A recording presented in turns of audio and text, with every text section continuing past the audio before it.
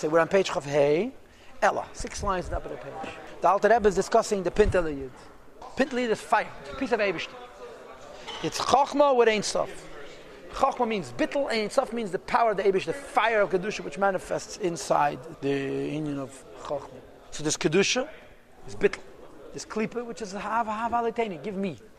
A Yid who's a Rasha is in Golus. What's Pshat Golus? Golus means that his Pintel Yid is trapped, and if he wants to, he can't bring it out. Golus means when your person does too many Avedas, they lose their feel for an Aveda, and if tomorrow morning they decide they want to do a mitzvah, they don't have the power, they're desensitized, they're compulsive. And because a person is in a state of Golus, they forfeited freedom. In other words, they've become, in effect, a Klip. Says the Rebbe Ella. However, what makes a Yid special is as follows. Shagolus has said, this idea of Golus, that the Yiddish Neshama can be trapped, and we can forfeit our will, the Bechinas Chochma, to the level of Chochma. Einayala is only the Bechinas HaMispashetes Mimenu. The way Chochma comes into the rest of the body, Benefesh Kul, and the remainder of the body, Lachis, to give it life. Aval, on the other hand, you should know that Sheidish V'Ikeh Shal Bechinas Chochma, the root and core of Chochma, Sheh Benefesh Alakis, which is in the Neshama, the way it is, Hu B'Moichin, in the brain of the person. Says the Alter Rebbe, you should know it is no way the Pintel Yid could be exiled. In the sack of Klippa, we talked yesterday about the meaning of the word sack, where you forfeit control. You cannot, like a person who's in a sack, they have no mobility. The Pintel Yid by a Yid, the way it is in Chochma, can never be Golus. The Pintel Yid by a Yid, the way it comes into the body, can be in Golus. The Shoy, maybe just leaving you lose control. But in other words, what's a difference in a Yid and a Goy? Yeah, a Goy can also be righteous. A Yid can also be evil. A Goy can also forfeit control. A Jew can also forfeit control. A Goy can have control. The answer is, there's a point in Yiddish Neshama that as hard as a Jew tries to forfeit control, he never loses it completely. Never exiled. It's only Shin. It doesn't manifest. Bilvush sak the klip, and the sack garment of klip of Shabalev in the heart. The left ventricle. B'chinas Golus mamish in a state of Golus. Says the Alter Rebbe actually b'chinas Shina b'Shai. In a Rasha, there's a Pintel Yid, and this Pintel can never be forfeited. It can be asleep, but you can't lose control. Much of yourself, 99.9% of yourself, you can become a Goy-like. You could lose control. You could become Golist. This Pintel can only be asleep. And therefore, it doesn't do its function.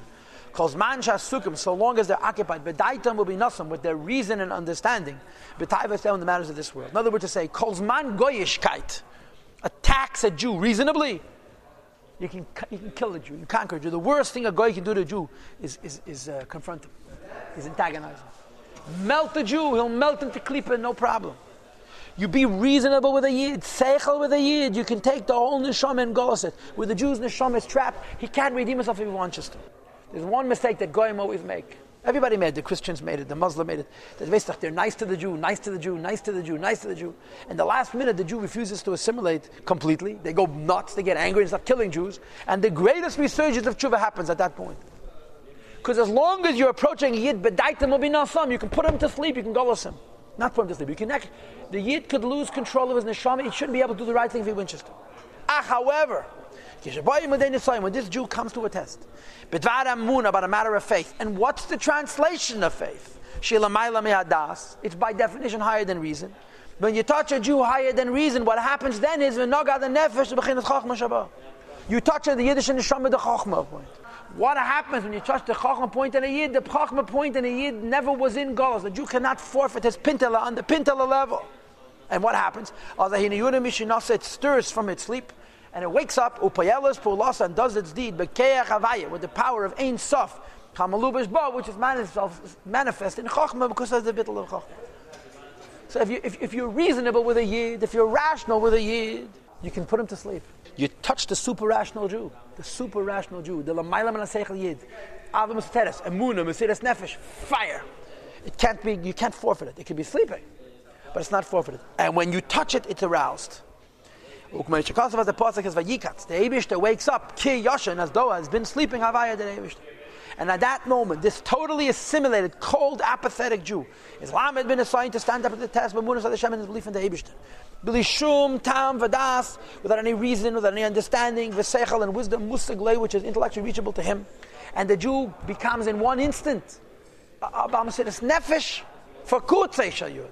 He becomes sacrificial. He's willing to give his whole life for the tiniest little Indian in Yiddishkeit. Okay, lehis gabe, to strengthen himself, ala klipis v'tayvas elam hazeh, over the klipis eyes of this world. Beheter or be'isr. If it's a permitted taiva, it's not Hashem Shemaim, he doesn't want it either. Yesterday, this guy was eating treif and machal Shabbos and living with a goy. You touch his pintel, it's not the pshat. Okay, he'll die for avodah zarah. He doesn't want to eat a piece of cake that's not Hashem Shemaim.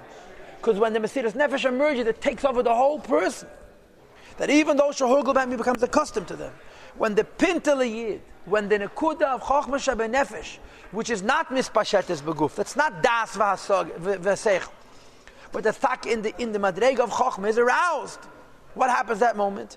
The Neshama comes out with all of its vengeance, the Limes Bami is disgusted by all of his life, the Livchalein, to choose for himself, is his portion and his lot. You know, there's 3 words in Chassidus that all mean Yechida. Chelik, Goydel, and Yerusha. All 3 are in Madregas of Yechida. To give his life away to sanctify the name of the Eibishter. Even though Klippas governed all of Kol Yama, Klippas, Taivas were owning this man his whole life and he couldn't conquer them. Kamai Mezal says in Medrash, Rishayim Heimish Libim, Rishayim are ruled by their heart, meaning to say that a Rasha wakes up in the morning, he says, today I want to daven like a mensch. He has no self-control. He's desensitized. He's heartless and fearless. Mikomakam nevertheless. Kishabali Dei Nisayin.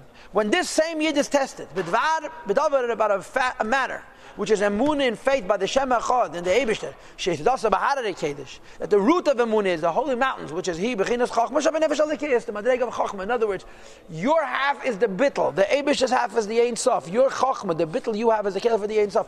When you touch the chachma of a Yid, shabam maluba shein seiv baruch, which Ein Sof rests, how they call that klipas b'teilim over time. The klipas disappear. V'hayu klei mamish lifnei havayda become like nothing in front of Ein Sof. Kediksiv, it says in the pasuk, and he brings 4 psukim. Kol hagoyim ayin negdo. All goyim are like nothing compared to him. Uksiv the pasuk says, Ki nevecha Hashem.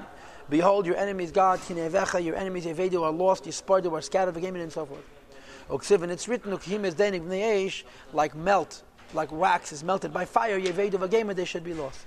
Uksiv in the pasuk says, Harim kadenig namasu, that the mountains melt like wax. First one is klipas nega, because that's like insignificant, and the last 3 are shalosh who's meisagami, because they're completely melting. There has a footnote like this. Whatever Rabbi, let me remind you. In beginning in chapter Yud Ches, Alter Rebbe started talking about Avos Soteres, Pintel Yid. And he asked 4 questions. Sheirish Avazu, where does it come from? We answered that question on 46 and top of 47. It comes from the Kedusha, the Ein Sof, which rests in every single Jew. Where in a Yid of the Kedusha and the Ein Sof rest in Chochmah. In Yana, what is it? What is it has been the last 3 pages. It's a Muna L'mayla Mitam V'das Legamri. It's Mesiras Nefesh Amal Mitam V'das Legamri. It's a Yid's tendency to give himself away to the Eibishter without any Seichel Avana Vasaga whatsoever, without any reason at all, without any Cheshboinus whatsoever. He gives himself away to the Eibishter. As is the case in Klipa Kedusha. Klipa is self-centric.